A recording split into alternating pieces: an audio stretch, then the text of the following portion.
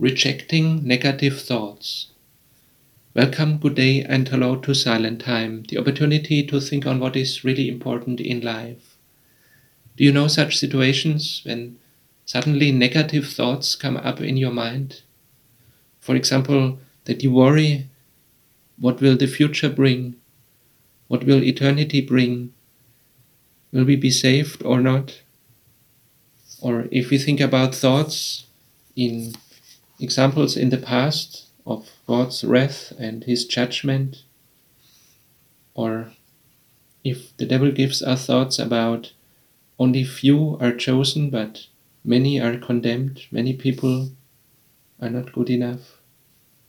We may not be aware that such thoughts come from the devil, but we need to be aware and we need to reject them and rather think the good things, because we are not commanded to think of such things that are too high for us, that are beyond our understanding, beyond our intellect. Because if we try to think too much on things that are beyond our human understanding, then finally we will lose.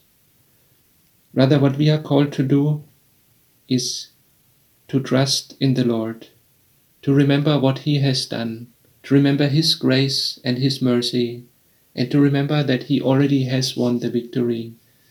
He came into this world, take on human flesh, and went to the cross to suffer for us, to take away all that we have done wrong.